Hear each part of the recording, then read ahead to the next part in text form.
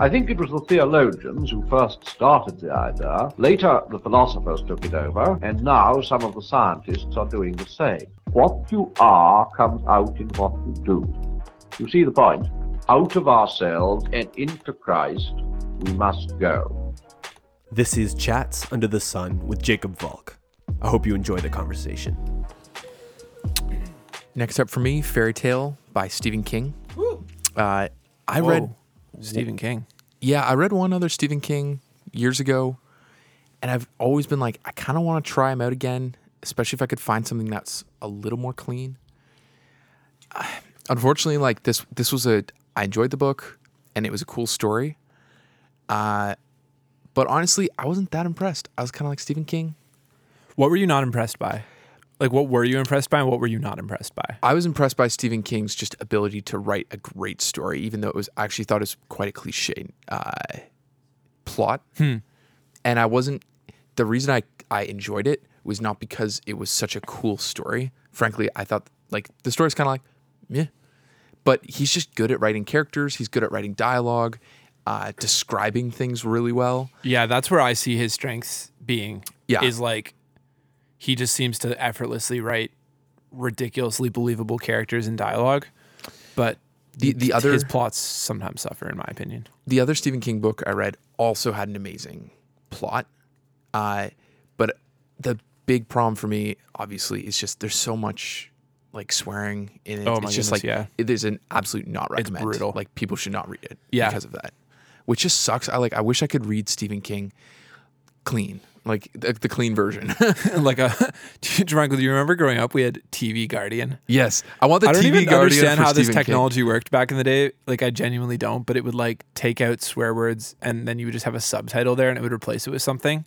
But Or it was footnote sometimes it. quite comedic because Footnote if you one. put on the most like extreme setting, it would sometimes, I don't know, I think it would replace ASS with tail, and sometimes you would just have like it would make some they'd just be really like, oh, that's like a funny bad sentences. tail person, which I know Owen's sister likes to replace that word with donkey, which is so funny. Like it's not even something she does really to be funny anymore. I think it started off as a joke, but now it's like seamlessly integrated in her That's into awesome. her conversational style. Is she'll just be like, oh yeah, that's a really bad donkey move, and I'm like, wait, I have to like do mental math to like figure out what she meant, and I'm like, wait, yeah. Sorry, I know that's not the right term, but it like takes you a second because some of our like swear conjugations, for lack of a better term, like Swanjugations. conjugations, sound like different breeds of pigs. But I was thinking swan. oh yeah, no, I don't know why I went to swine and not swan. This is like one of those ink blot tests. Like, what do you hear when you hear this word? But anyway, I had to, some of them are just so weird, like saying bad. So you can bleep this out later, Jake. Bad ass, or like it's like, oh, smart ass, dumbass. Like all these things don't really make any sense. So when you hear them in another context, like with the word donkey, it literally takes me a second to understand what you mean by it. Anyway, that was fun. Anyways, do not read it. But I am curious. Like you say that the plot was cliched. Do you want to give like a quick overview of what the story was about? It's called Fairy Tale. yeah, it's basically he finds a magic well. The well takes him to another world. In that world, it's all the fairy tales that we have in our world. Basically, were like amalgamated together. So like, So it's Narnia, but with swearing. yes, It sounds like Narnia meets Shrek. and then he has to. You've heard of Narnia for Nihilists. Now Narnia for adults. I actually guess? haven't heard of Narnia for Nihilists. What is that? You Aslan dies, but just doesn't come to life. Also, spoiler alert for anyone who the main character comes back to life. Yes. Yes, No, yes. we've read this before. You mentioned Narnia for Nihilists in a H.G. Wells novel? Yeah, so I referred to The Island of Dr. Moreau by H.G. Wells. Throwback to the first podcast. The that we first did. one. Still possibly my favorite H.G. Wells book. Okay. As Narnia for Nihilists. I don't think that. I think the Jaunt by Stephen King, short story. I don't think that has any bad words in it because BBC Radio produced it. Yeah, I don't think it does, and it's my favorite short story from him. It's excellent. Yeah, I say that his plots suffer. That plot doesn't suffer. Yeah. Which I think his short stories often don't, because you sort of need a plot for a short story. I don't know. Whatever. I don't actually know enough about the genre to say that confidently. You're up next, though. Okay. Joe Michael, I want to hear your thoughts on this one too. I don't think we've ever put has more anyone work here into read trying- Story Brand by Donald Miller? Okay, it's like a business book that came highly recommended to me by many people, and I had some clients I was working for. I was a little bit doing a slightly bigger role than just graphic design, like a little bit more strategic stuff. So I wanted to read this book.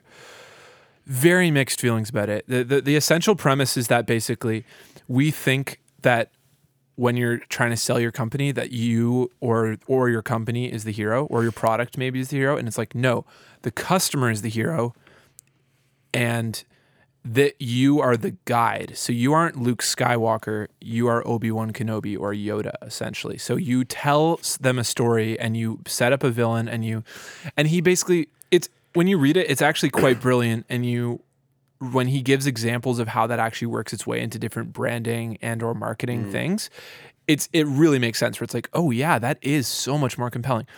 What I disliked about the book was the tone. I talk about this a lot with books where maybe tone shouldn't be such a big factor, but tone feels close to equally weighted to me sometimes as content, and that's a weakness, I'll probably admit. But his tone kind of drove me nuts. He had this very kind of smug attitude of like, I've seen a million movies and read a bajillion books, and they all have the same plot line, and he just has this very oversimplified kind of view of cinema and books, and sort of took any kind of mystery or interestingness out of it to me. So I would say if you have a reason to read this as like a marketer, which I think maybe you two do potentially, I would say like it's a good read, but prepare to be mildly kind of annoyed. I think I also just am also sometimes annoyed at when people sort of co-opt, they're like, they're a marketer and they're like, I'm a storyteller, which I'm guilty of saying that. Probably all of us are guilty of saying that, but I still don't like it. I think it's disrespectful to the actual. That's the thing. I think this book felt disrespectful to actual storytellers. But as a marketing book, if you get past that, it's a great marketing book. I feel like that's a classic business book thing, is to like totally use a tone that feels a little bit aggressive, a little bit arrogant, sometimes actually aggressive. But you don't have to, because some of my favorite business books don't have that tone at all. Cal Newport, I mean, they're not really business books, but his books have such a refreshing tone, where it's very like professorial. I say professorial because I almost wanted to say pastoral, and then I realized that these are secular books. But so professorial is like the next best word I can think of. I don't think it's a zero-sum game. I agree, though it doesn't. There's something like, so I listened to a couple business books this year, and it doesn't have to be aggressive, but I do feel like business books always seem to have this need to prove like, hey, like I'm the one, like I'm in the trenches. You're not learning from someone who hasn't won. I've won. Oh, and yeah. It's like, oh, that's super arrogant. But also, to be fair, I only want to read books from people who've actually succeeded. Maybe they don't have to tell me that because I wouldn't have picked it up in the first place, but I don't mind it a little bit. I just usually wish it would dial back. I understand why they're doing it. Like, I'm sure there's market research behind it, and maybe books like whatever stuff from Cal Newport has succeeded against the odds. Right. Like maybe, but I'm just saying my own experience with it is that it's a red flag for me, and I feel distrust for you as an author when you're yelling at me trying to prove why I should only listen to you and not anyone else. Maybe that works in the market, and that's why they're doing it, but it's a huge red flag for me. I hate it. What was the title again of the book? Story Brand. Story Brand. So I don't know. I'm like simultaneously recommending it and not. I think if you feel like that's a message you need to hear and learn more about, go read it. Okay. How long was the book? Because I'm on the fence where I'm kind of like, it sounds like a book I'd actually be interested in reading, but it also sounds like I wouldn't want to spend too much time in it. 250 pages. My recommendation would be don't do the audiobook, get the physical copy and skim. Cool. That way you can also read, there's a few sections that were a bit bloated and then a few that had great information, and that way you could keep going back to the sections that were really useful to you but not waste too much time on this book. My next book is Culture Making by Andy Crouch. Hey! Okay, so am I the fourth person to read the book here? Yes. All right. So I really enjoyed it. I had never read anything by Andy Crouch before, and I really, really enjoyed Culture Making. He's talking about how Christians should think about culture and thinking about it as not sort of being Christians versus culture, but Christians as participants and even leaders in culture. I thought it was actually really good. It was a really good sort of perspective shift type book. But I will say it is a book I'm going to have to go back and read again. It definitely felt like 2 or 3 passes on this one would really get the meat out. If that makes sense. I've been meaning to reread it as well. It really was quite impactful to me when I read it. So I think another pass could be good later in life.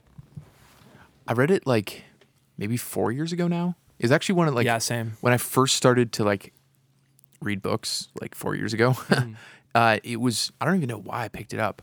I think maybe it was because you recommended it, Jake, but I was just like, oh, sounds interesting, and read it. And like, I remember really enjoying it, kind of opening up new vistas for me, but I bet you I would get a ton more out of it now. I think I want to reread that because I think I get caught in the trap of, because for me going into ministry is so meaningful, because going into ministry for me has been such a path of meaning and value. I get caught in the trap of feeling like that's the only thing I can recommend to people who are struggling for purpose and meaning. Like, oh, you could like go and tell people about the gospel in some capacity, and that's not right. Like fundamentally, I don't believe that. Like sort of that deep reformed conviction that you can be a carpenter to the glory of God, that you can do all things genuinely, fully Genesis mandate to the glory of God. But sometimes I struggle to have the right language to do that. And so I want to like reflect on kind of what he was talking about, like, to tend the garden, whatever that looks like in the modern context, is the locale of purpose and meaning, because God made us to do that. And so trying to get better language for that is something I want to work on too. Yep. I'm next. You're up next. How dare you? Typology, James M. Hamilton Jr. Very conflicted about this book. I was required reading for a class I took. Off the cuff, it's just an awful book to read. It just is. It's unreadable. Strong pitch. No, it's just and listen, because I hope Dr. Hamilton didn't intend this to be a engaging cover to cover read. It's a better commentary reference book than it is a readable book. If I'm being totally honest, he structured the book chiastically. The whole book is a giant chiastic structure, which is really clever. Also, I don't know what that is. Yeah, so chiastic is it's wildly, not to say common is understating it, is everywhere in the Hebrew scriptures, and it's a structure that goes A B C C B A. Oh, it's like a palindrome kind of vibe. It's like a V with the center being the most. Yeah. Yeah. So the core of whatever, and there's different ways of structuring it, but the core of, and this is in Hebrew poetry, it's in literary structures, it's everywhere. The core is, the center is the most important. And then it loops back up to the point. So massive portions of Genesis are like chapters and chapters and chapters and chapters are gigantic chiastic structures. Will you have like Abraham will lie about Sarah, and then he arbitrarily does it again later on. And we believe that happened, but also the way that the authors have structured the narrative is that those are two pairs that are corresponding, and you'll realize what's ever before them and after them also corresponds.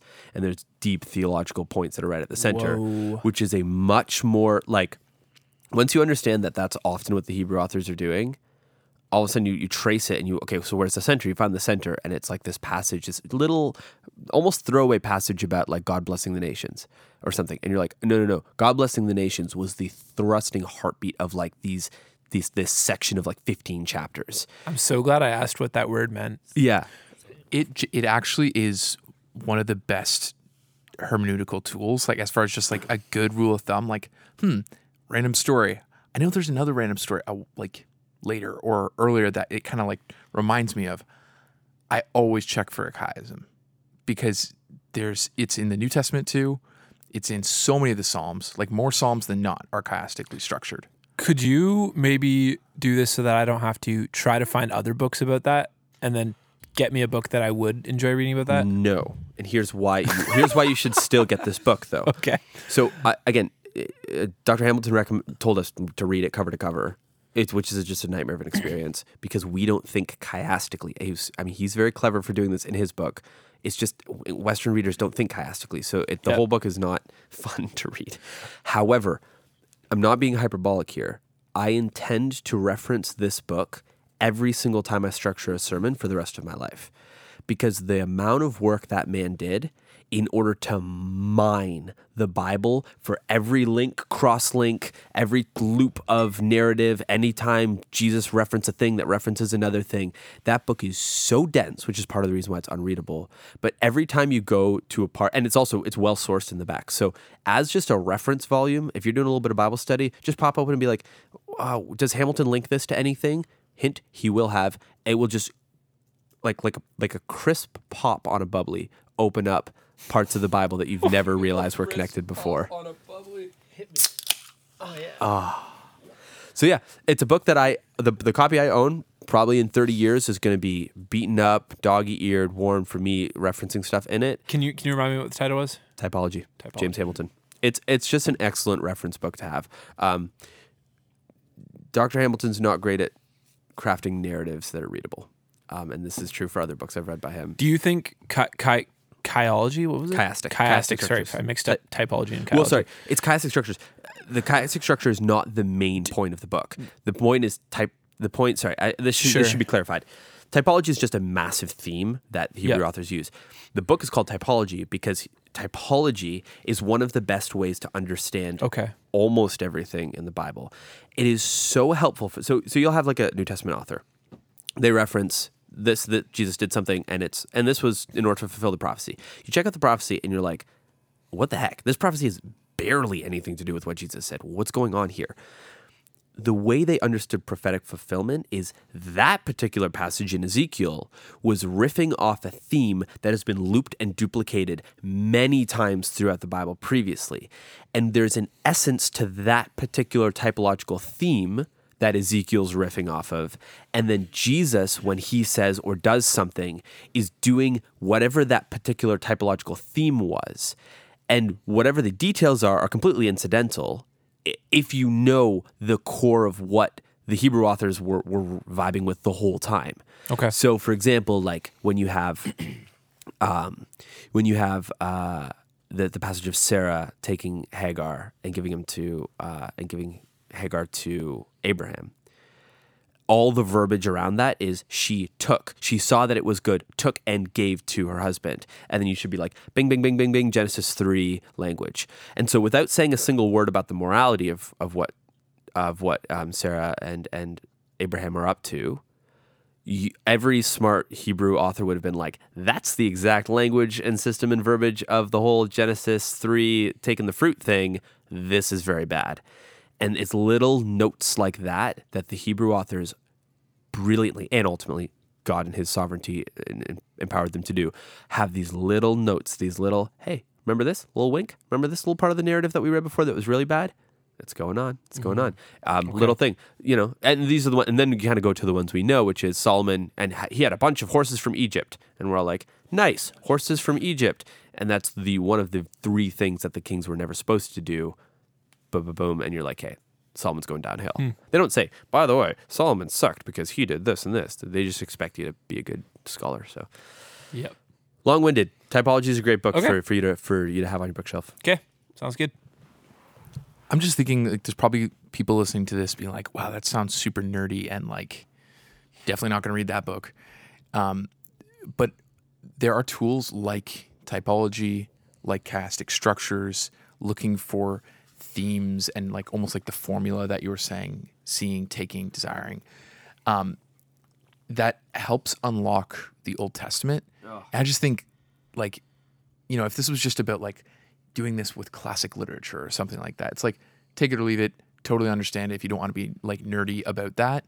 But if we want to be people who read the Old Testament well, we need to be committed to reading Scripture the way Scripture wants us to read it. Even on a selfish level, I know a lot of people who are very devoted to wanting to spend time reading their Bible, and they struggle to read the Old Testament because of how weird it is. And so even just on a selfish level, it's like you might actually be more, this is such a bad word for it, but you might be more entertained if you, I have a very bad understanding of it, but even just the things I have picked up and learned have made it a much more enjoyable read for me.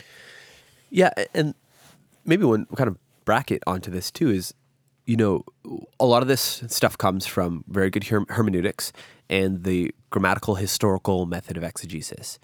What I kind of love about this is just deeply conservative theologians who, because they come to the Bible with the presupposition that this is God's word to humans, asterisk, there's a bunch of ways you can articulate that balanced and well, but fundamentally, this is a spirit-inspired, God-breathed, inerrant word.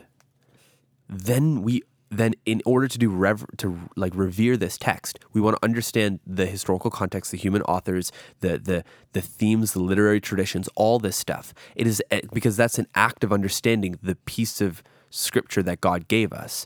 And so these very conservative, high Bible theologians just grab their textbooks, learn the Near Eastern context, and then really work hard to understand the Bible well. And because of that, we have this tradition spanning hundreds of years now of real people have really paid close attention to the Bible. And I love that. And Southern, the seminary that we're at, is just committed to that. And it's cool. It's fun. It's really fun to be able to read books from theologians who love Jesus and want to understand what the Bible is all about. Also, most of this stuff is not like if you read the Bible enough, you read it over and over and over, you'll start seeing these thematic connections. So it's not even necessarily like, oh, you have to go read all sorts of ancient history and things like that to get it. So just as an encouragement to people, you don't have to be reading 10 books to get at this stuff necessarily. Reading the Gospels Wisely by Jonathan Pennington is my next book. Really good. I took a whole course on the book of Matthew last semester, and just a lot of stuff generally on the Gospels and then specifically on Matthew. And this is a great book. It's another one where it's like, you want tools for your tool belt on how to read the Gospels well. That's what this entire book is about. It's fairly short. 250 pages, so I guess average. Just like, this is the kind of book I'm going to come back to eventually. Cool. That's it. Cool.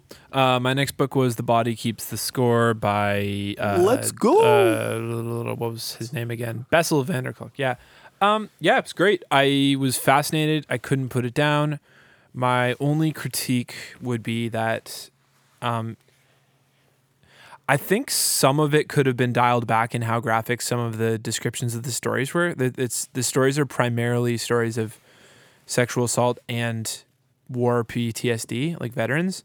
And some of them absolutely needed to be as detailed as they were, whereas like this just, and then some of them I was like, okay, I think you actually could have maintained the same impact, journalistic and scientific integrity, and not gotten quite that in the weeds.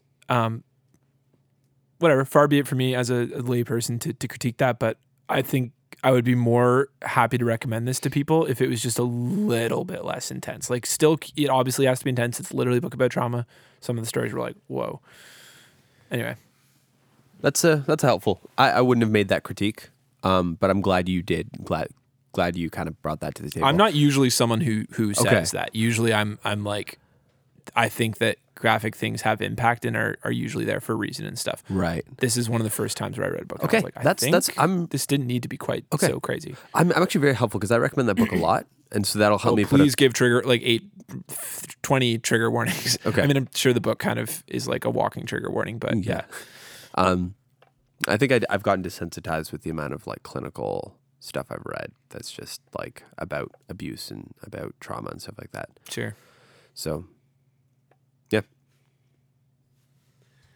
I cannot believe I haven't read this book yet. I really wish I had read this book at this point. I've owned it for a while, so I don't really have an excuse. You won't be able to put it down, that's for sure. Okay, so just start it and get going, eh? Yeah. Yeah, I'm getting some thumbs up from over in the From the girls. the peanut gallery there. Stadler and Waldorf. There we go. All right. That's such a good reference. Sorry, that's not flattering at all. Wait, sorry. Can I guess at what that reference was? That a Muppets reference? Yeah. Okay. Yeah. Nice. Yeah. I just knew reference. I didn't know their names, but as soon as you said it, I know, that's dude. got to be those two. I feel like that's so funny. How did we both get that? like, that has to be their names. That's the only thing they could be named. Yeah, named after two major hotels in New York. The Stadler and the Waldorf. Wait, did you read a book about the Muppets? Because I would totally read that. We've read books about Nintendo and we've read books about VeggieTales. I feel like Muppets is next.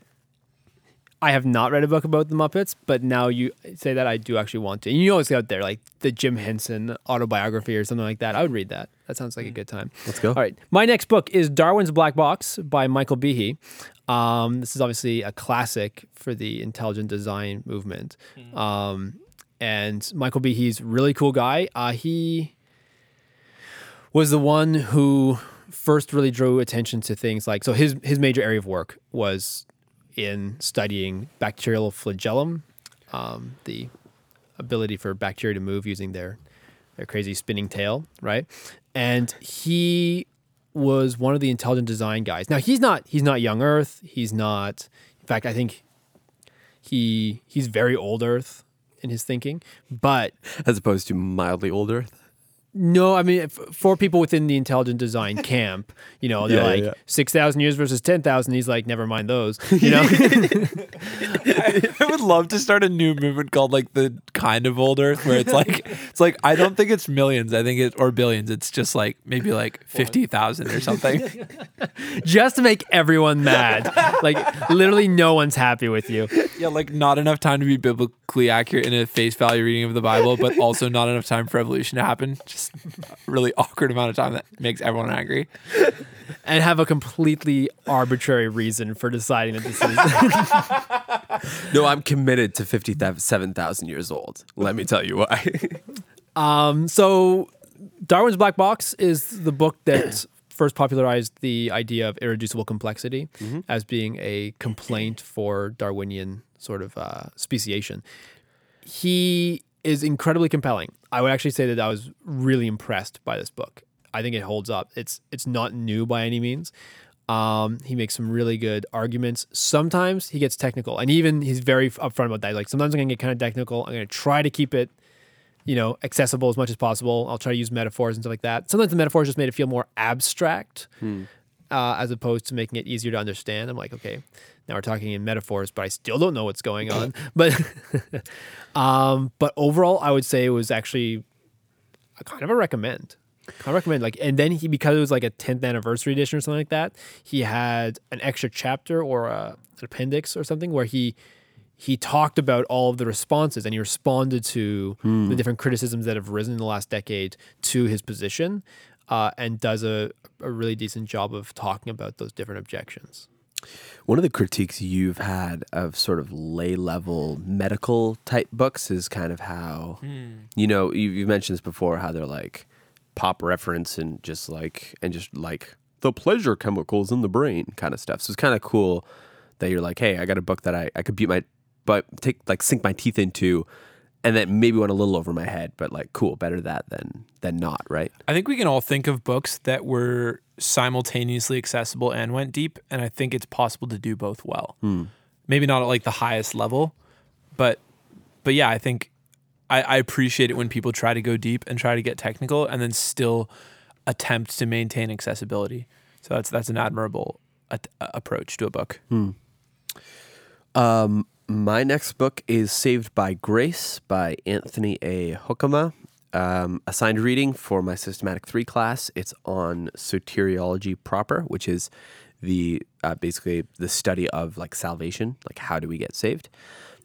I really enjoyed reading this book because I had been I'd shelved some of the Calvinist Arminian tensions in my own mind. I think it's healthy to have some of those tensions. It's healthy to be, I think you should be settled one way or the other on certain free will conversations and probably still have a little bit of tension. I think that's probably a good idea. But this book, I think, helped me solidify my thoughts to being Calvinist proper. This book was a really good walkthrough on the subject, and I think I re-articulated to myself, and maybe better, what Calvinism, at least Calvinism in the narrow sense of the free will, God's sovereignty conversation, really is. And I think Calvinism, man, and I don't want to wait, is dope, according to Jermichael. But properly, I think the Calvinist basically says, look, at the heart of man's free will and God's sovereign choice is a tension and a mystery. And the Calvinist says, we recognize that. We don't attempt to solve it. And we just say that mystery is something that's God's business. The scripture teaches man's moral culpability and autonomy completely, and God's absolute sovereignty over it. At the heart of that is a tension. And if you believe that tension should just exist and that you want to hold both, that makes you a Calvinist. Yeah, I can get on board with that take. And I was like, okay, I'm there. Because and I say that sympathetic to some of my Arminian friends who genuine, thorough, and I know who they are, most of you guys probably can guess, because they say, we believe we can have a philosophically consistent articulation of man's free will and God's sovereignty that doesn't have them at odds, that has them parallel in a way, and we believe that the Bible supports that. And I don't, and the people I'm thinking of, and many of them are way smarter than I am, and I understand why they're like the philosophical tension that Calvinism has, that they're just really uncomfortable with. They basically believe you can't have any meaningful free will and the kind of sovereignty Calvinists talk about. And so I'm sympathetic, but I think I would lean toward the Bible, just being a good old-fashioned classic Calvinist on this. And I'm pretty happy with that, if that makes sense. So I was never not a Calvinist before, like convictionally or anything, but it was just something like, I got to take the time to start diving a little bit. And this class, this Saved by Grace, a couple other books, and some other just odds and ends just kind of had me land a little bit more solidly, being like, yep, I'll take that moniker for what it's worth in the theological conversations. My next book, Studies in Matthew. So just another book on the Gospels.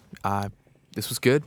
Don't have, that many thoughts on it. So I'll just do two here.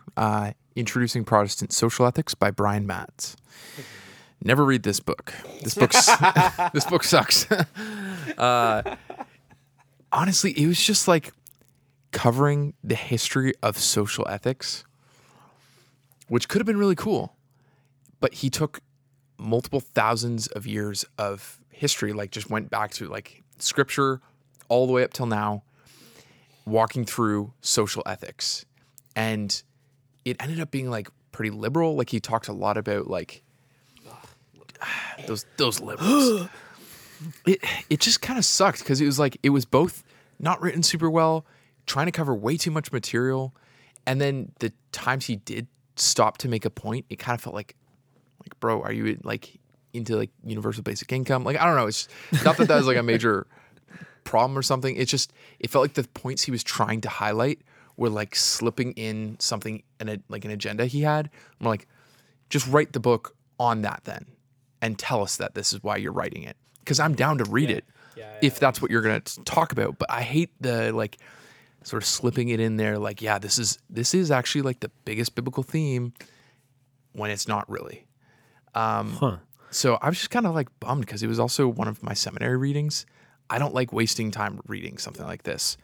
And we gave the professor like some feedback, and I don't think it'll ever be like on the syllabus again. But yeah, it's just unfortunate. I'll be honest, the premise sounds so interesting. Like, if you want to go through like 2,000 years of like social ethics, I immediately am down to read that book. But you've kind of walked me away from it a little bit.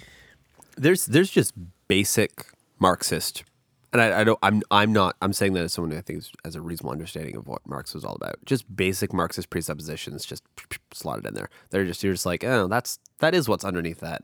Ugh, this is why. Yeah.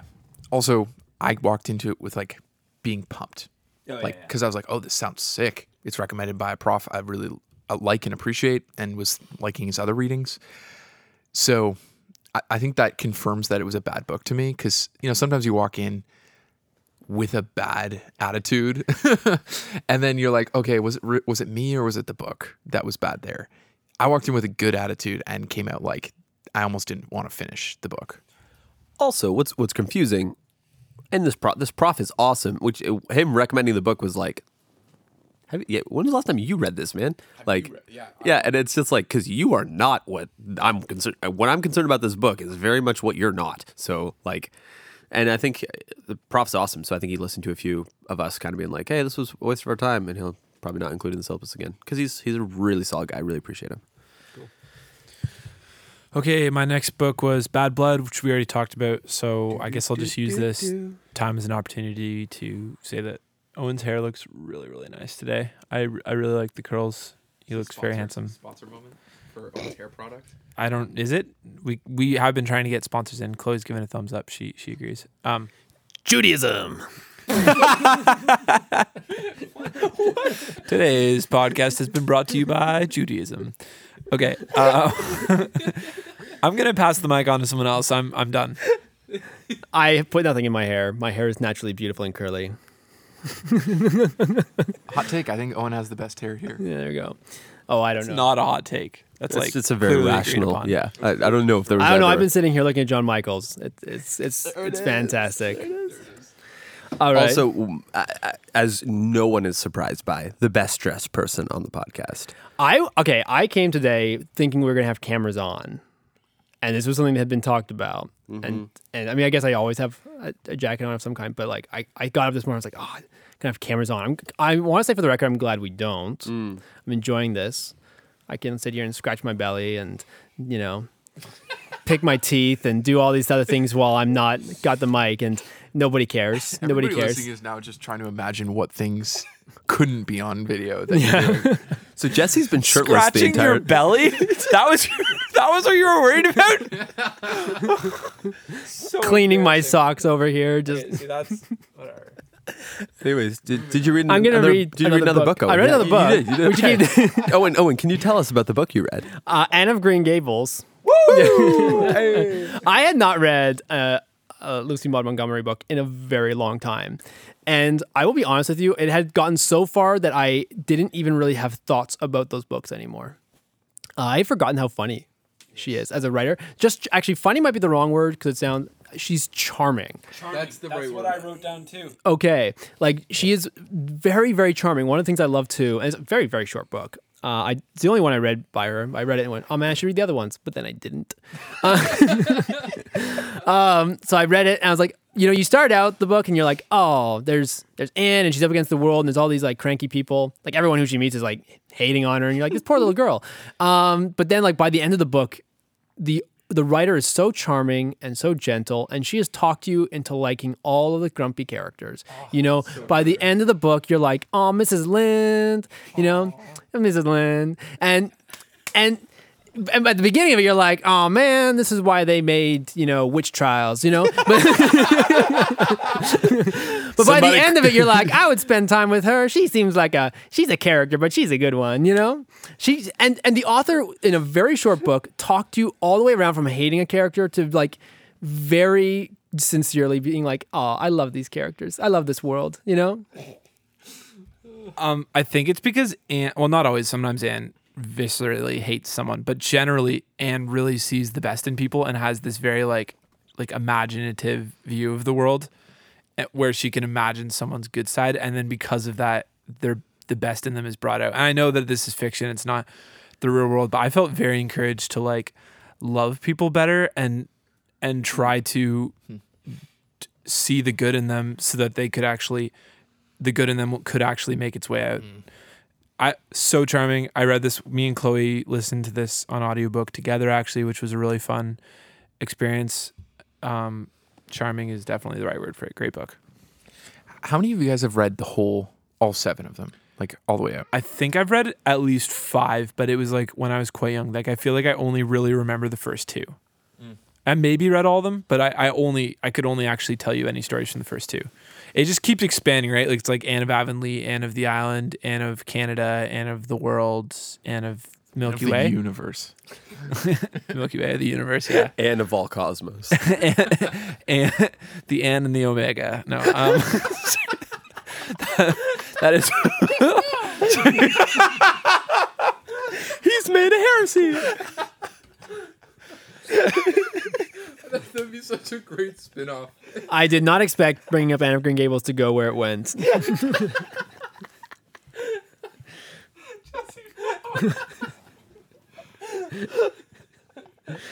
Jacob, what's your next book?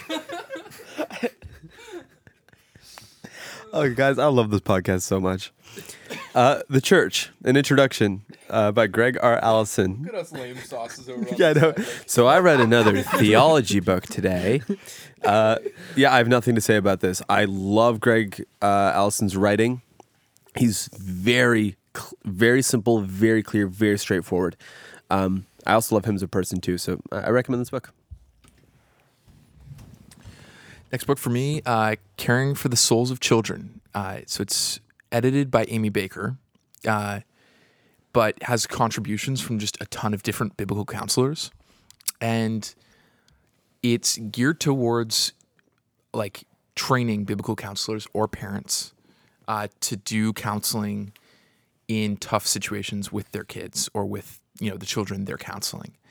So it's very topical. It just goes through, picks a, one was on pornography, another one was on like kind of the lonely child, another one was on abuse, the child, just like ranging from something like abuse to just the child who is a disobedient one.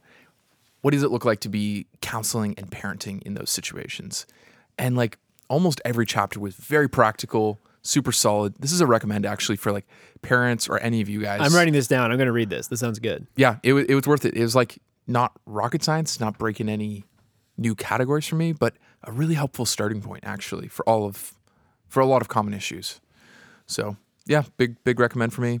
Also Amy Baker. I'm trying to remember what else I read from her. She's good. I like what she's done. And then next one, which we already talked about, is Steve Jobs.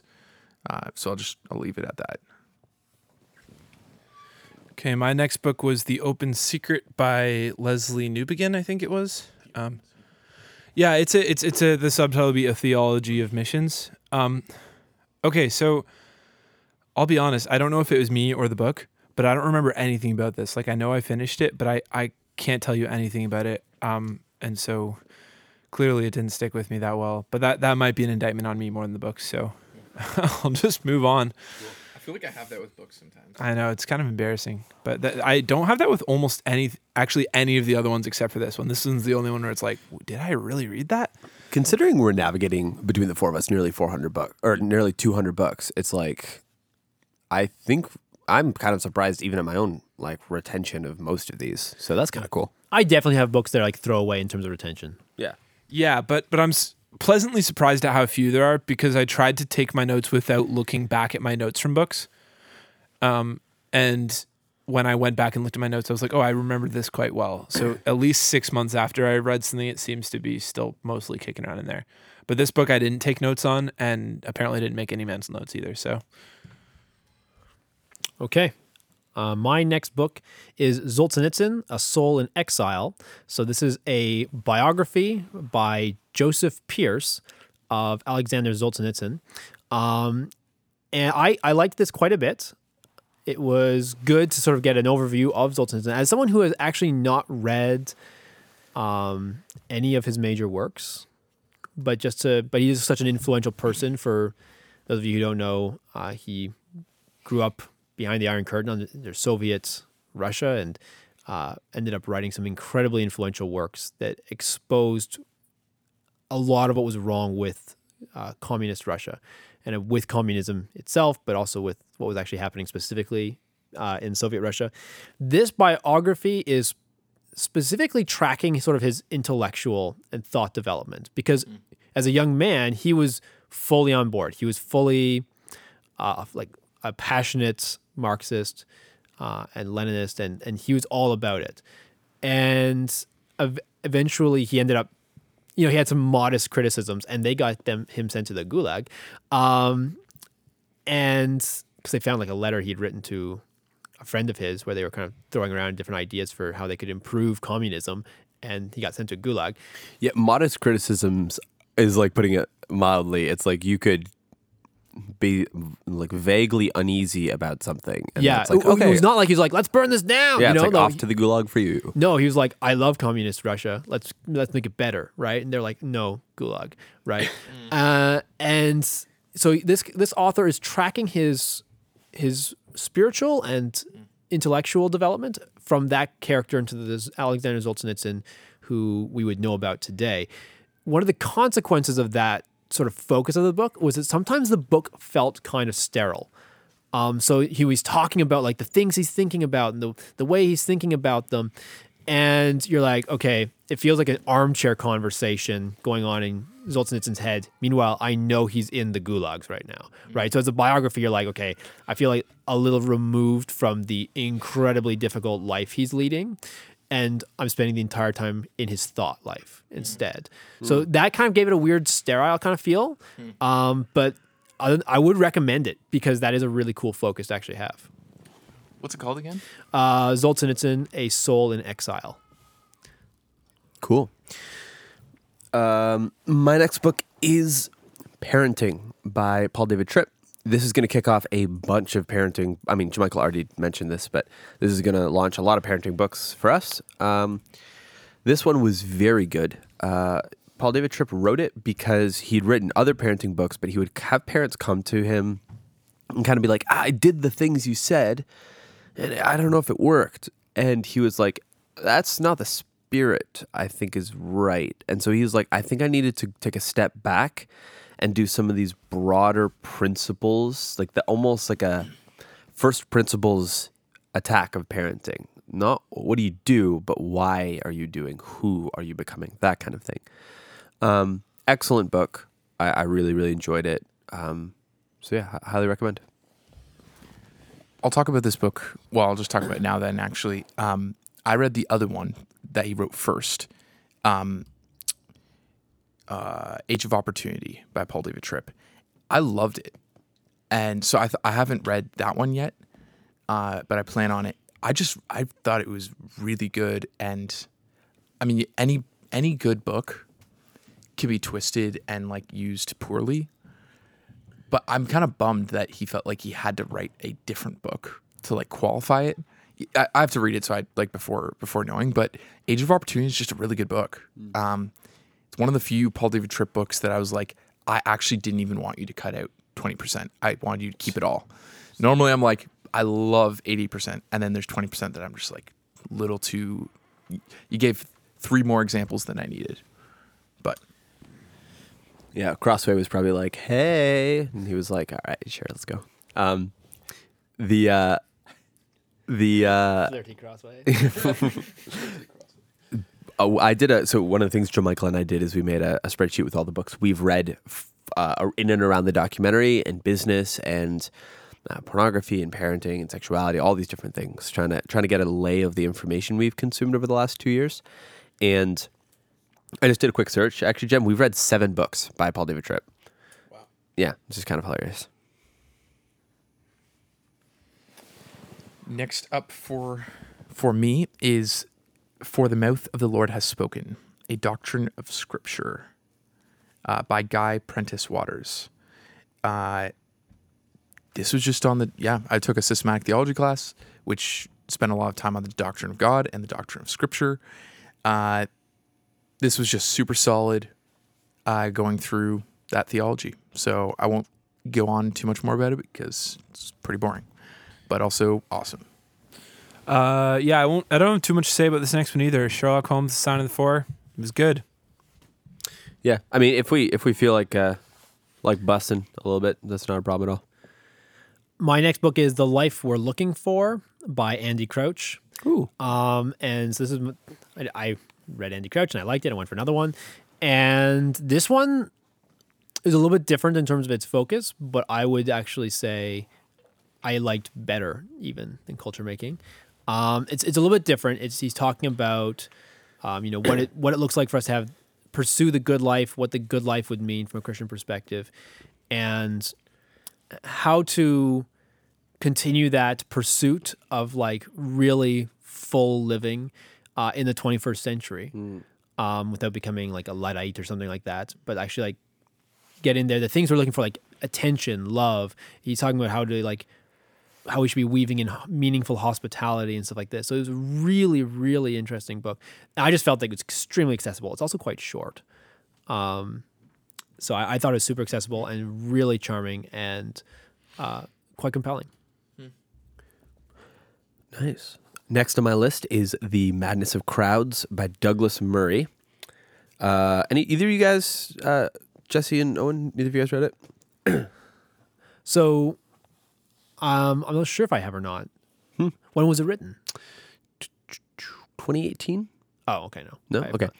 Douglas Murray, a gay atheist from the UK, wrote a book called Madness of Crowds, and it's basically his cultural analysis of kind of the cultural insanity that we're in. It's essentially 4 main parts. It is the 4 main parts are gay, women, black, trans. So it basically just takes 4 of the biggest categories of issues and takes a stab at his kind of analysis of them. It was recommended. It was one of the reading books that I could write a book report on for my ethics class in a Christian seminary, because Douglas Murray is incredibly erudite. Like, he's so thoughtful, clear. Just his analysis is incredible, actually. And he comes at it from it's like every Christian who reads the book is going to be like, more or less like, yep, that's about right. With some caveats, obviously. And so he just has a very interesting perspective. Obviously, he's coming from a very sympathetic place, but from a ethically place that we would not agree with. But he's very sympathetic to the Christian perspective. It's a good book. And it was very interesting having someone kind of from an outside and inside, like he's part of the LGBTQ plus movement, but he's very critical of it in the sense of, he's like, I don't think that's a relevant category that makes sense for me. There's no compelling reason why the transgender movement as a whole politically would have anything to do with the gay rights movement. It's a very historical book. It's just, I mean, I think you need to have a reasonable filter, like you have your worldview kind of categorized nicely for reading it healthily, but I gained a lot from it. So, Michael, you might have a few thoughts. Yeah, Jess and I listened to this book together as well, and just really enjoyed it. Weirdly, like the fact that it was just a different perspective than I've read, and maybe that's why I enjoyed it. But I also just appreciated his frankness and like specifically walking through why the T doesn't fit in LGB. Carl Trueman does this in Rise and Triumph of the Modern Self, and I'm going to get to that because I read that this year. But I was struck that was a theme that he picked up on a lot. And I just thought the title, like The Madness of Crowds, that might be one of my favorite titles of everything I've read this year. So it's interesting because as soon as you said, has anyone read The Madness of Crowds? I was like, I think I have, but it was a book from the 1830s called Popular Delusions and the Madness of Crowds. Yeah. It's a very completely different book. There are actually a few books called The Madness of Crowds. It's Yeah. like a saying. Yeah. Like, I've heard that as a saying. Not Like just, a popular phrase. Yeah. Yeah. So they're like co-opting it for the title, which is great. You guys just met at the mic there, and it was nice. Lady and the Tramp moment. Shotgun the Tramp. Sorry, I don't know why I had to do that. Okay. Jermichael's up next. Sorry. Yep. More Than a Battle, How to Experience Victory, Freedom, and Healing from Lust by Joe Rigney. This is one that was recommended to me by several people out in Louisville that I had not heard of. Joe Rigney is someone who, I don't know if he currently is, but he used to work with Desiring God. And I felt like he's kind of like trying to strike a middle ground between someone like Unwanted with Jay Stringer, that book, and like a Heath Lambert Finally Free. Overall, I thought it was really good. You mean like approaching it as a spiritual issue versus like a trauma and childhood wounds based thing? If I'm remembering what those books are about correctly? Yes. And then there'd be like more caveats I would add, but like... Yeah, that's definitely an oversimplification of it. I think I remember those two titles from the last podcast. There were a few things in it though that I was like, no, that fell really flat. You leaned way too heavily on that analogy. One of the biggest problems was he had like this big divide between like, I felt like he was actually splitting the upper and lower story problem that Nancy Pearcey talks about in Love Thy Body, that you have like the real you mentally and then the physical you, and that it's like you just have to get back to that rider sitting on top of the elephant, and the elephant is your like unruly body that you have to bring into subjection, and it didn't work for me for those sections. And then he had like lots of other helpful things, but in which case I just say go read, Pure in Heart or Finally Free, like those will kind of hit those a bit better in my opinion. It's funny because I really theologically am against this sort of two-story way of thinking, but I guess it has been sometimes helpful pragmatically for me to think about them as slightly different, where it's like in terms of like sexual sin battles, but just because something's pragmatically helpful doesn't mean you should adopt it either. You don't just blindly do something just because it's been helpful. Anyway, that's probably a discussion for another time, but that's an interesting one. I'm gonna have to think about that. Just like one other like addition to this is I think Jeremy Pierre with his dynamic heart model. So he has a book called The Dynamic Heart in Daily Life. And if you guys ever you probably won't, but if you get the chance to take a course with him, he's awesome. Like teaching Intro to Biblical Counseling. His book, Dynamic Heart in Daily Life, teaches like this heart model where it's got kind of three main aspects to the heart, which is cognitive, affective, and volitional. To me, that is a far more helpful paradigm and more scriptural way to understand like the heart and the wrestling that happens in a situation and like where the breakdown happens than like a two-tier like body mind dichotomy that seem to fight against each other. Yeah, I don't like them being pitted against each other. I guess I just meant that they're like, Jay can edit this out if this is getting too in the weeds on this, but when experiencing like sexual temptation, I think often we can feel a difference between like a heart thing versus like a body thing where you're literally feeling hungry. Yep. And when you're really deep in it, it all just feels the same. But then later on you start kind of differentiating them. I hope that way of thinking about it doesn't fall into like a dualism or a whatever you call it. I think it's more just thinking about it as like sometimes there's heart issues, and then sometimes there's just literal regular desires that humans experience because we live inside a body. Right. I think one of the issues, the main issue that would come from this is if you're like, yeah, the body's not really the me, though.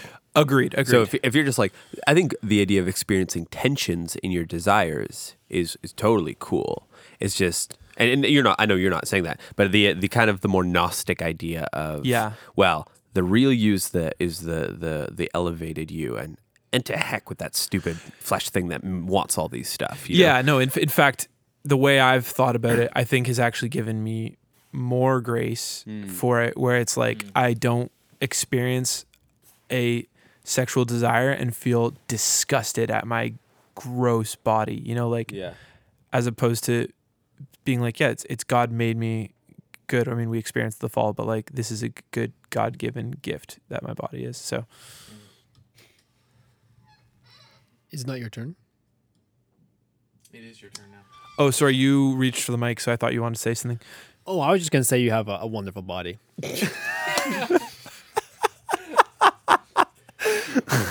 The sequel to Nancy Pearcey's book, Love Jesse's Body.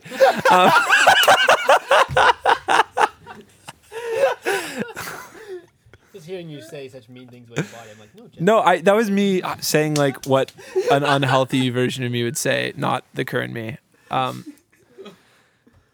Yeah, for real. Okay, anyway, my next book was, in my opinion, a huge banger. I already talked to the group chat about it, but This Is What It Sounds Like by Ogie Ogas and Susan Rogers. Susan Rogers has had a fairly fascinating life. She was the producer for Prince as well as many other huge musical artists, had a very successful career as a music producer and an engineer. And just had a very deep and intimate knowledge of music. In something like her late 50s or 60s or something, she kind of was like, I think I'm kind of going to take a step back from this and I want to get an education. And so she got like a PhD in neuroscience or something like that. I could be getting some of these details wrong. But after that, so she's in her late 60s now, she was basically like, I have all this education through a career in music and in the brain, and I want to talk about how we can sort of think about music taste. So again, this is not for everybody. Some people are going to be like, I don't want to listen to an entire book talking about music taste. For me, I ate this up. I loved it. I really think Jamaica would like it, and I think there's a pretty good chance you guys would like it. It's called This Is What It Sounds Like. Throughout the book, as she's referencing songs, she wants you to like play them and listen to them and understand what she's talking about. So I had a Spotify playlist that somebody had already made for the book, just ready, locked and loaded. And I was jumping back and forth between Audible and Spotify while I listened. Not that I necessarily liked much of the music she was referencing necessarily. It was just that it was like, whoa, this is so... As a music producer, I was obsessed. I found this so good. So she basically breaks down music into these categories. So there's kind of the classic ones like lyrics, melody, rhythm, and timbre. So she has a chapter in each of those. Timbre is like what it sounds like the texture of the sound maybe, or the production you could even say. But then she also had a few other paradigms where she said, aspects of it. One was authenticity. So she says... So all of these, none of them are supposed to be like one's good, one's bad. It's just like some people plot differently if you put it on a graph. So authenticity would be like, she showed this example of this band called the Shags, where it was like, they are terrible. It was like these three daughters who, I'm going to try to move quickly through this one, sorry, but these three daughters who their dad received like what he thought was a prophetic vision that they were going to be like famous, and so he took them out of school and started homeschooling them and did nothing but have them rehearse for like 15 hours a day until they finally were ready to record an album. They go in the music studio, press record, and the sound engineers shut the door between the main studio because they are rolling on the floor laughing. They sound so bad. Go listen to the Shags. It's like some of the worst. No rhythm, no tonal center. It feels the only way I know how to describe it, and this is going to sound like your description of Chesterton, is it sounds like music by people who have never listened to music before, where they just sort of like got instruments and tried something. Here's what's interesting. The record producers, their father died, and they all resented and hated music at this point and just went on and got married and got regular lives, these three daughters. But somehow the record that was in there, like one of the copies sort of got filed away somewhere in this record studio, and when somebody purchased the studio like decades later, they found this and were like, this is so strange, I love it, I'm going to re-release it. And it became a hugely influential record to people like Kurt Cobain from Nirvana, other people who make, albeit way more commercially successful and music that people like, but music that does have kind of a childlike quality to it. Like Nirvana is extremely raw, extremely like intuitive. And they were like, this album totally changed my life. It's one of my favorite bands. So that is an example of extreme, what she called naivety, whatever. Extremely naive music. And then there's extremely sophisticated music, and a foreign extreme of that might be Bach, where his music is hyper organized, these beautiful fugues that like follow themes and are very complicated. So she says both are great, but some people have a strong leaning towards like, this is the type of music I like. Interesting. Yeah. So interesting. Another one is, I'll try to move quickly through these. Is it on Audible real quick? Yes. Okay. I think it would have been an equally good experience on Audible or in a book, because you can either jump back and forth between Audible and... I listened to it on an audiobook, but I would have enjoyed it just as much in an in-person copy. Another one is realism. So like, how much does it sound like it's instruments that we're familiar with in the real world? So like, kind of, the Beatles versus Daft Punk, let's say. And then one would be novelty. And so she says, some music follows a very particular form. So let's say like blues that has been around for a long time, it follows a tradition. And then music like maybe some of Kanye West's music that really pushes boundaries. And so her theory is that there's a novelty popularity curve where the far ends, the extremes, are generally the least popular thing. And what is in the middle, where it has some novelty but some familiarity, is what is popular. So let's say Billie Eilish has some new elements introduced. There's some very novel things about it, but it is still pop music. So that's why it's very popular. Stuff that really pushes the boundaries and is like far left is often not popular. And then often, again, there are some people who are very devoted to blues or classical or jazz or something that has a particular form that if you deviate from it, people will be like, you're not really doing real blues or whatever. Some people really gravitate towards that. And so where you can kind of plot yourself generally of like, I tend to gravitate towards this. So I remember I was in a cafe the other day, and there's this barista I talked to a lot who has a very left field taste in music. And somehow John Mayer came up and he was like, John Mayer's the worst. And I was like, look, by your standards of what makes music good, I understand why you'd say he's the worst. He makes very safe music. It's like, he's not really contributing anything wildly new. He's just doing it super, super well. So he would never say that John Mayer is a bad songwriter. He wouldn't say that John Mayer is a bad guitarist. He wouldn't say that he has a bad voice. Like everything about it is objectively good, but he actually feels revulsion when he hears music that's too safe. So he was like, Harry Styles is like the worst artist of all time because he churns out like the safest possible version of every genre. It's like just this factory. So I don't feel that way. I tend to be a little bit less field than him, but I get it. Like for what is interesting to him about music, John Mayer would be actually offensive to the ears. So anyway, and I've definitely heard music that is offensive to the ears to me because it's too safe, where I actually feel kind of a revulsion from it. Yeah. So It's kind of like the bro country thing where you're just yeah, like, maybe that might not be the example that comes to mind for me. I think I guess it comes to me because I maybe that's an easy one for me because I actually don't like country. No, in general. that's so fair. I think where I've felt it is there's been a few songs that we've where I've heard at like weddings where it's like the song that they asked the band to sing or something, and it is just, anyway, I won't even go into it, but just there's songs like that out there that are just so safe that it kills me. So anyway, I'll stop talking about this book now, but I loved it. If you like music and thinking about music past just enjoying listening to it, if you have any interest in getting into music production, it's not about production, but it will really be helpful. I think all of you would like it, especially Jermichael, I think would. All right, my next book is Frankenstein, or The Modern Prometheus by Mary Shelley. I don't think there's anything really original for me to say about this book. I think everyone's read it, presumably. I love Frankenstein. He's a really cool monster. Oh, do you? Do you like that monster? Yeah. Okay. I read something somewhere, and I've always liked it, is that knowledge is knowing that Frankenstein is the scientist. Wisdom is knowing that he actually was the monster. Oh, snap. Wish I had a bubbly pop and celebrate that. Right? It's pretty good, right? I thought the snippy quote that's so much better than what I was thinking. I thought wisdom is knowing not to bring it up in a conversation because you sound like a dork.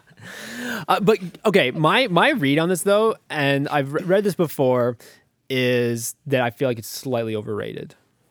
Interesting. Yeah. I'm very meh on that novel. Right. I'm just like meh. Yeah. Okay, so maybe you would agree it's maybe a little bit too much hype. I can't. Yeah, and maybe this is just Jacob and the way he processes stuff. I find Dr. Frankenstein, completely irrational in every way whatsoever. I don't understand his methodology, why he did almost anything.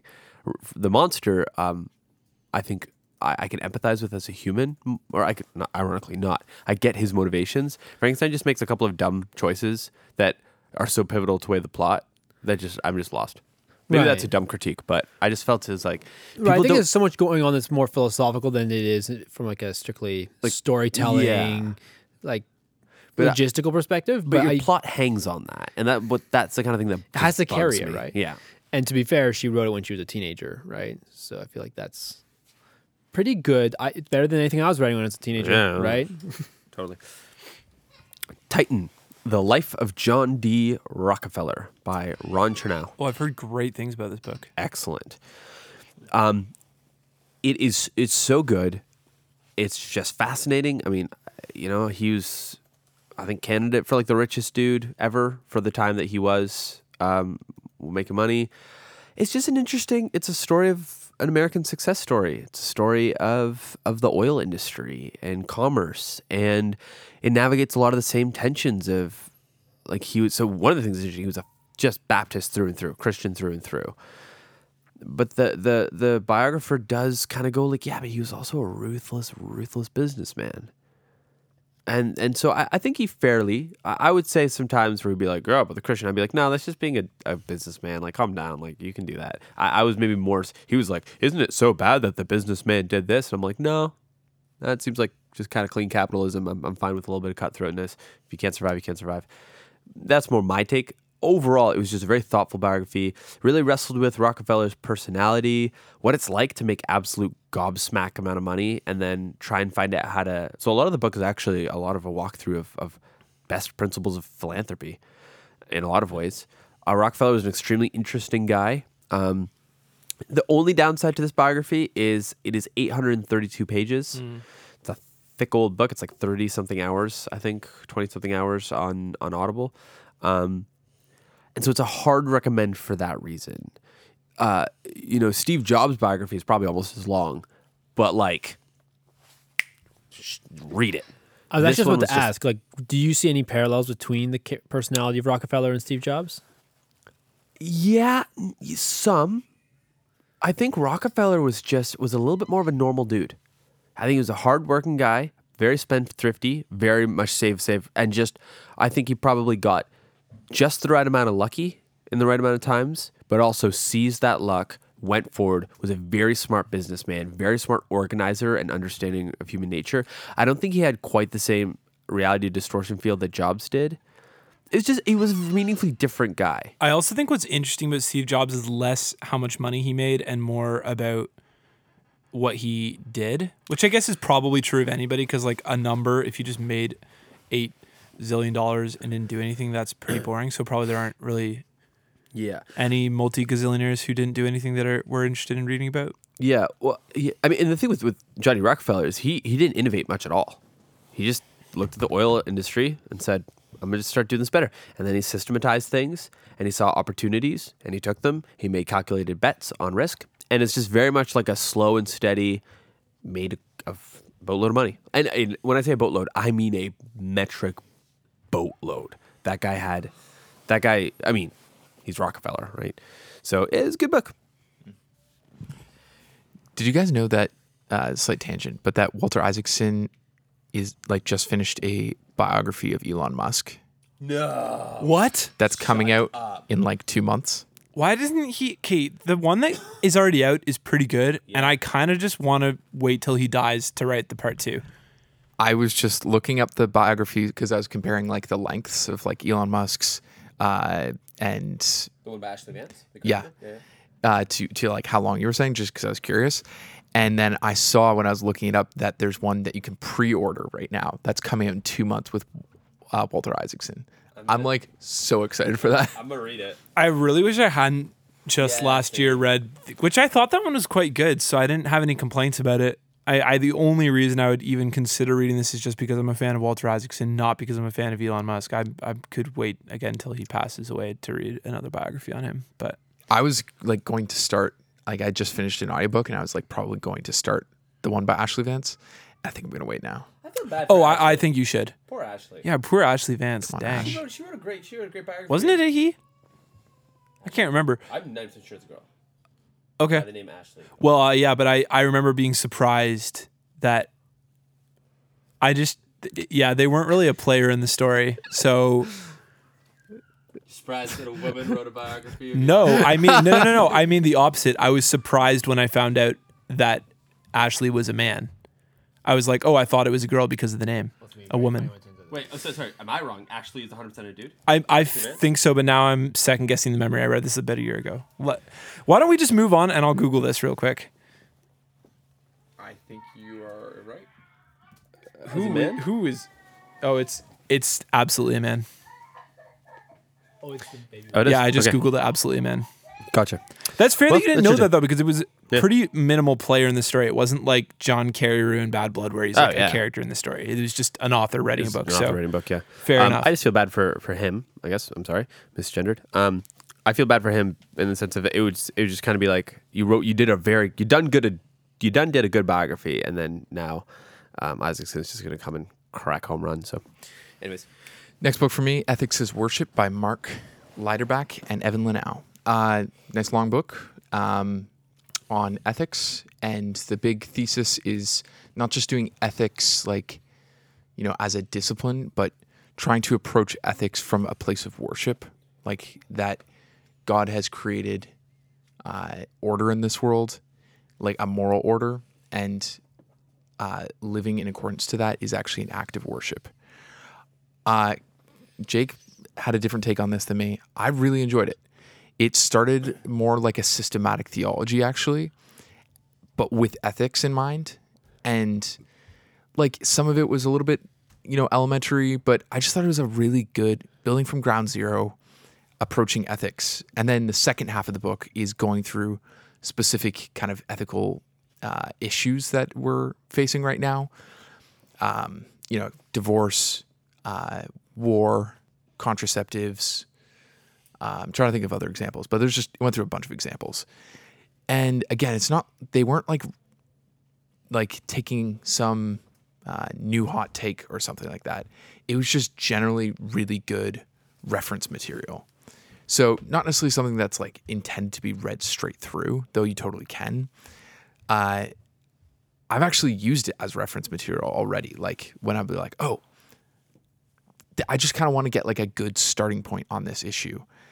Even maybe just for footnotes, like going to what other good books there are. It's kind of going to be in my back pocket as like an ethics book that I want to use. So if you're interested in reading like more about ethics, Ethics is Worship is good. Skip me. I'll do 2 next time. All right, my next book is Brave New World by Aldous Huxley. And again, I assume we've all read this. Yep.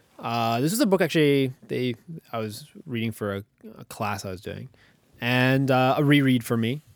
And I think John Michael, last time you had Brave New World on yours. I think the first time we did a book podcast, and one of your points is that it's like it's a pretty graphically sexual book. I would have the same. I'd have the same thing to say about it for sure. Read with discernment, I guess, or maybe just don't. But I will say that I do think that there are some of the themes that Aldous Huxley points to are true to some of the things that are going on in our culture today, where we allow ourselves to be sort of made passive by entertainment and all. There's large cultural themes that are true. It is interesting, of course. I think Aldous Huxley is not necessarily criticizing those developments. Yeah. Right? Yeah. This is the weird thing. It's like you're right. This is a problem. He's like, oh, I wasn't saying it was a problem. Right? Like, Yeah. I think Aldous Huxley was a real character. And yeah. Introducing Protestant social ethics. We kind of talked about that. I largely agree with John Michael. I found it a little bloated, and I was just kind of like, I don't really need your 9.5 pages on racism. Like, yes, we should not judge people on that. I just found it was a lot of.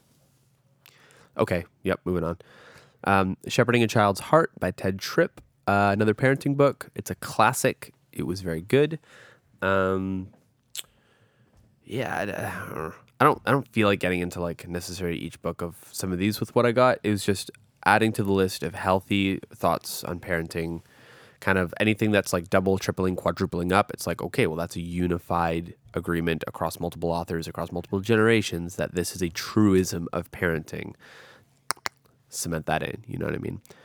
The only thing for this book that was interesting that I don't have any strong opinions on as not a parent yet, but he was very much team don't give your kids warnings, or don't let them do something and say, hey, I'm warning you. That was just a warning or something. If you say something to your child and they do it, you punish them right away. There is no second chances. In the sense of, he said, with doing that, you train children to always realize they can do something wrong once. If explicit, it's in the context of a very clear, explicit, hey, don't do that. You train kids to be like, okay, well, I get one shot at doing something wrong, and then I get punished afterwards. And I was like, that's fascinating. I want to think about that more. There are several other parenting books that kind of double down on that, actually. And I love the phrase, slow obedience is no obedience, as long as there's been like actual teaching beforehand. Next book for me, None Greater by Matthew Barrett. The title kind of comes from the idea from Anselm of the fact that God is a being that none greater can be conceived of, which is really cool. And I enjoyed the idea of that. And really what he's doing is taking Anselm and just unpacking him for lay people like myself, and going through the attributes of God. So it was good. Reading these books has confirmed to me that I'm not passionate about theology, especially not systematic theology, even when it's beautiful, like reflecting on the attributes of God. It's not what makes my heart sing, or I'm just thrilled to go read it. I totally got a lot out of it, and I'm thankful for it. Even just some of the elements from Anselm, because I'm taking a church history class right now as well, and so kind of interacting with him a bit too was cool. But it's just I'm thankful that there are people in the church who love these things, who want to write and study it. That's just not quite where I'm passionate about. This is where like counseling, sexuality, I like could read endlessly in that space, and I feel deeply passionate about it. So it's kind of a fun like self-discovery as well, like because I didn't really know where my, not even a limit, but just where what was I passionate about, and kind of finding some of those barriers. Do you have something on that? Yeah, go for that. I just have a slight correction to something I said before. Okay. So the book is None Greater. It's the Ensembles' argument for the existence of God, basically, had this idea that like if there's something we can conceive that's greater, that must be true of God, right? Is he defending Ensembles' construction of the God idea at all, or is he just kind of going into the attributes of God? Yeah, he's not really defending it. He's like, and even the title None Greater, it's not like he's spending a lot of time. He just kind of in the introduction says, hey, I'm using Anselm for this a lot. That's where I got the title, None Greater. And then like in other classes, I talked about it. And then just from there goes into like a pretty straightforward orthodox view of the attributes of God. So it is quite good, but it's not really like if you're looking for something on Anselm, this isn't quite it. Okay. But it was good. This is very much like a satiety. A satiety is this. It means this. That up. And it's pretty straightforward. Just want to make clarification what I said. I mentioned just before Shepherding a Child's Heart, Introducing Protestant Social Ethics. That's the book we didn't like. Yes. The book that I'm kind of like a little meh on, but was ultimately quite good, was Ethics as Worship, which is what you just talked about. And this is what happens when you take a class on ethics and all the books roughly bleed together and sound the same. You forget that one book was good, and then, yeah, et cetera, et cetera. So I just want to clarify in case someone was like, wait, you're loosely okay with Introducing Protestant Social Ethics? What? Yeah, Jesse? Okay, I'm going to do two here and spend a little bit of time on this. American Kingpin. It's a story about... You've been getting the cool titles. Yeah, I have. feel like. Thanks. There's more to come as well. American Kingpin is about the founder of the Silk Road, Ross Ulbricht. And when I say the Silk Road, I don't mean the spice trade route back in the day. I mean the Silk Road, a website for selling drugs. So Ross Ulbricht was a teenager, I guess, when he started out, or at least very early 20s, and was an extreme libertarian.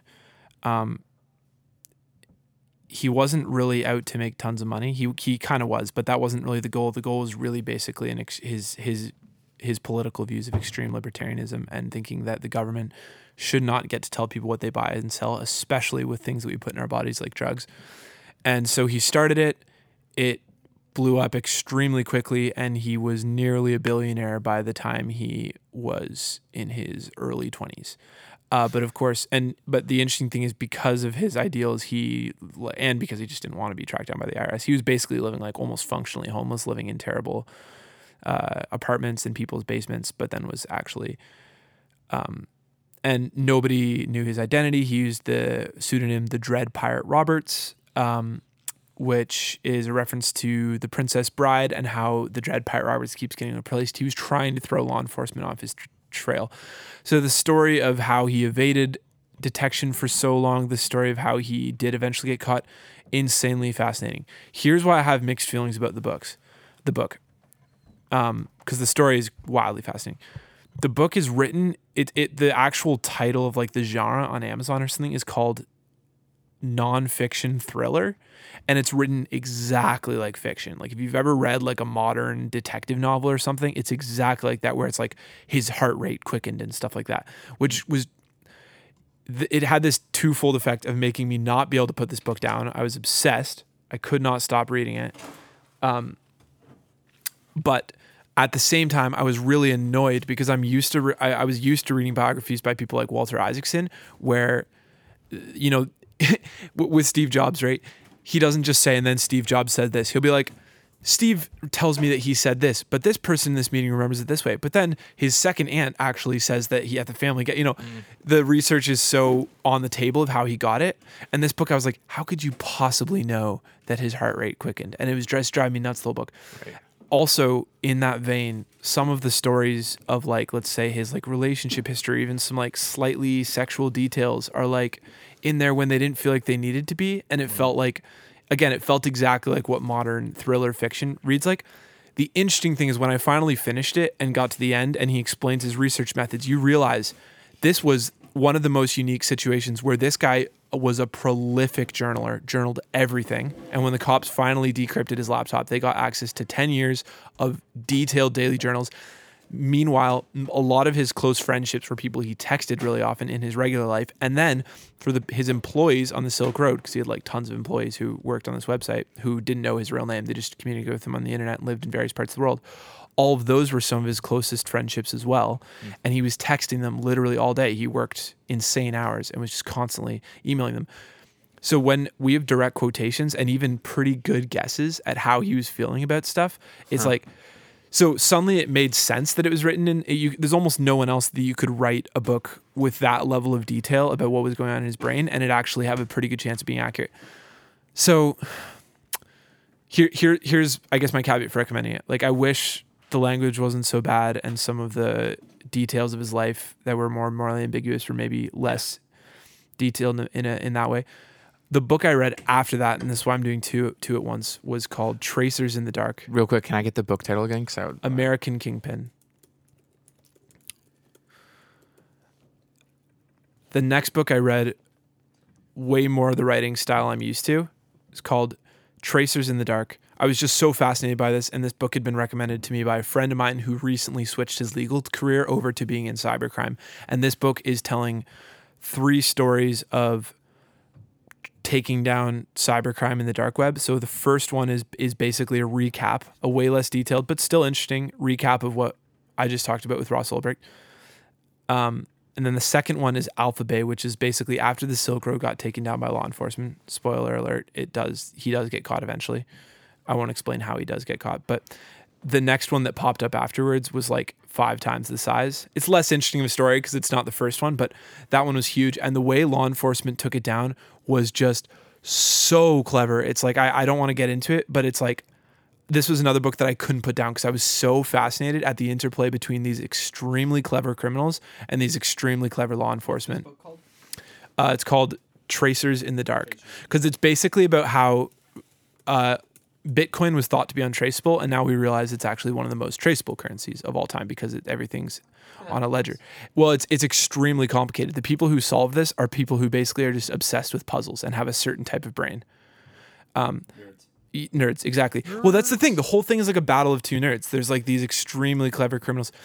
Some of the later stories in it were about child pornography, which these are quite disturbing. Obviously, they don't get very detailed. I would say it was very appropriately written, not too detailed, but just the whole concept of it is extremely disturbing.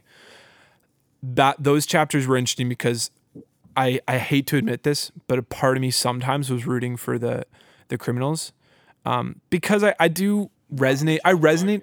No, not with that. What I'm saying is that chapter was way easier to just be like, let's go with law enforcement, like take them down, like get them in prison.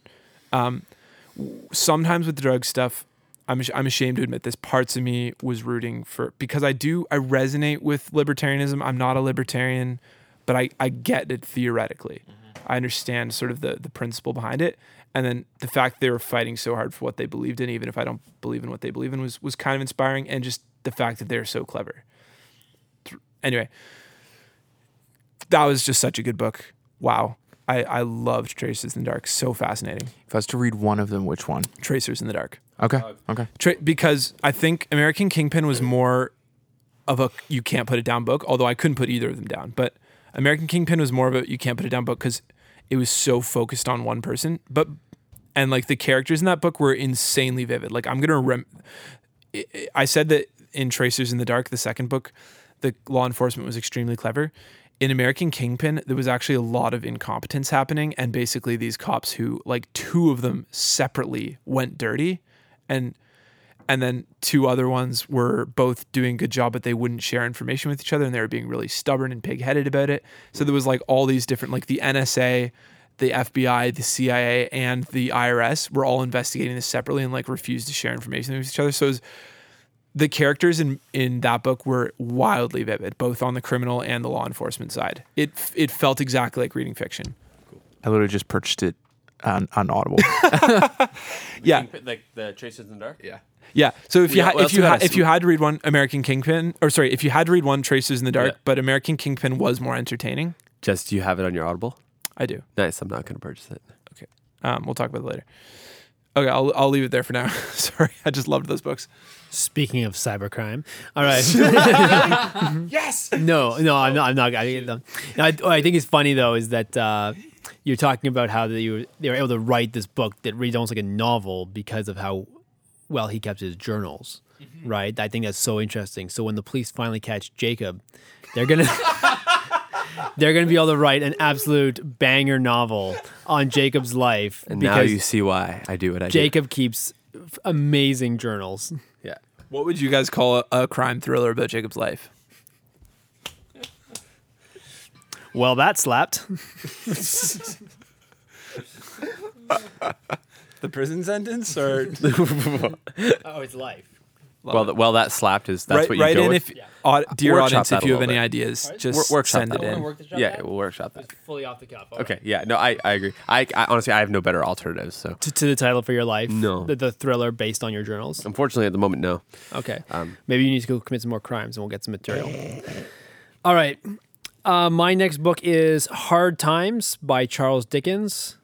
I hadn't read Charles Dickens recently.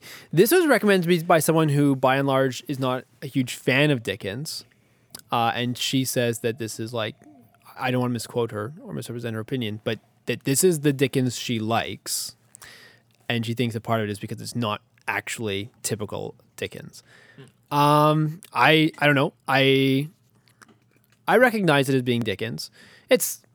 It's another one of his novels where he's talking about people in a social situation and he's sort of decrying the abuse of the poor and, industrial England and the things that were going on at that time, right? If you love Charles Dickens, this will be some familiar subject matter, but it's a really, really good book. And as always with Dickens, he gives you some larger than life characters that are just, you love to hate them and you love to love them, and they're great characters. Cool. The Abolition of Man by C.S. Lewis. Oh gosh, this might be the third time I've read it. I struggle. I'm a Lewis fanboy as much as everybody is here in this room, and this book is constantly put forward as like, I have had seminary professors fully look me in the eye and be like, this is one of the most important books written in the 20th century. And I struggle to see why. I think I understand it mostly. I get the context, I think, but it's just, it doesn't land for me. And I'm perfectly willing to chalk that up to me just not getting how important these themes are. But I'm just kind of like, okay, it's about education and I'm not going to go into it. Maybe you have some other thoughts, guys, but We talked about this last book podcast too, where it's like, I feel like I should have gotten more out of that. And I wish I did, but I just didn't. Yep. So next one for me, The Most Reluctant Convert by David C. Downing. This is such an interesting biography because it's Life of C.S. Lewis, a biography, but he does it through the lens of the characters C.S. Lewis is writing about. So it's not following like a timeline, which is like classic biography per se, but it's following through C.S. Lewis's life kind of based on the characters that he's writing. So obviously Narnia would be some of the ones we would be most familiar with, but also his other writings. So it's not a long biography, and I kind of walked away wishing I actually did get more of the like details of his life. But it's just a really interesting way to like think through C.S. Lewis as a person. So I'd recommend it to you guys. Like, I read it a while ago now, so like a lot of the details are kind of like they've shed. But this is definitely a biography I'm going to come back to, especially because it's only 194 pages, so it's not crazy long. It would be kind of interesting for someone to write a biography of Niagara through the lens of this podcast.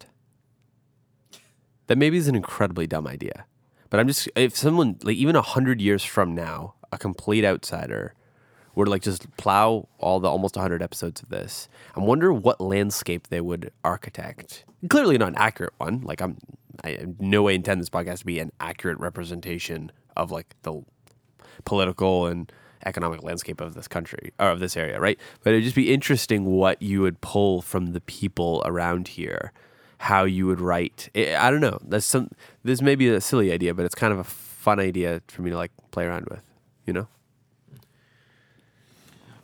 I'll throw one more book in here, Liberty for All by Andrew T. Walker. Already talked about it. Okay. My next book was Sandworm, also by Andy Greenberg, who wrote Tracers in the Dark. So after reading Kingpin and Tracers in the Dark, I was like, okay, this is my thing now. I like reading about cybercrime. I'm going to go on a full-blown deep rabbit trail. So I was like, well, I liked his writing style, so I'm going to read Sandworm. This is about the Russian hackers who simply through hacking caused physical damage to power grids in Ukraine, and his theory that basically they are practicing to do this in the US and that they're testing on non-NATO countries to see if they can actually cause blackouts. So this is the first examples of like hacking causing. I know digital harm is physical harm. Like let's say someone steals your money from the bank. Yes, that's all just ones and zeros, but that is physical harm. But this is like, okay, a machine exploded and there was a power outage because of a phishing email that someone opened. Obviously, that's an oversimplification. Quite fascinating. I would say this is where I started to lose interest. And here's the reason. I'm gonna learn about it. No, it was interesting. I know this is where my cybercrime stopped for now. I also just had a lot of other books I had to read for a while, so it kind of took me out of the zone. But I did read these 3 back to back in like this series of like 2 weeks. I couldn't put them down. This book was a little bit more boring. Here's the reason why. The other 2 books had such vivid characters, and because most of the people that they talked about, they caught, and so they know a lot about them. So the villains and the heroes, this was like such a huge team of law enforcement across the world trying to figure out who Sandworm was. So you didn't really get any details on any of the law enforcement. And then meanwhile, simultaneously, they have not caught these Russian people because Putin just shields them. He just says, oh, these are just rogue hackers, but it's like very clearly state-sponsored. You just can't prove it, right? So none of this is actually pinned on him. So we really, the villains are extremely faceless. The heroes are kind of faceless too. So this book just, if you're interested in Russia, if you're interested in hacking, great book. If not, don't read it. Thank you for listening to this podcast's conversation. I really appreciate it. If you enjoyed it, consider subscribing and sharing and all that jazz. It's immensely helpful. I'm all about having meaningful, interesting conversations. So if you know of someone I should talk to, hit me up on Instagram @It'sTheVolk. Have a good one, guys.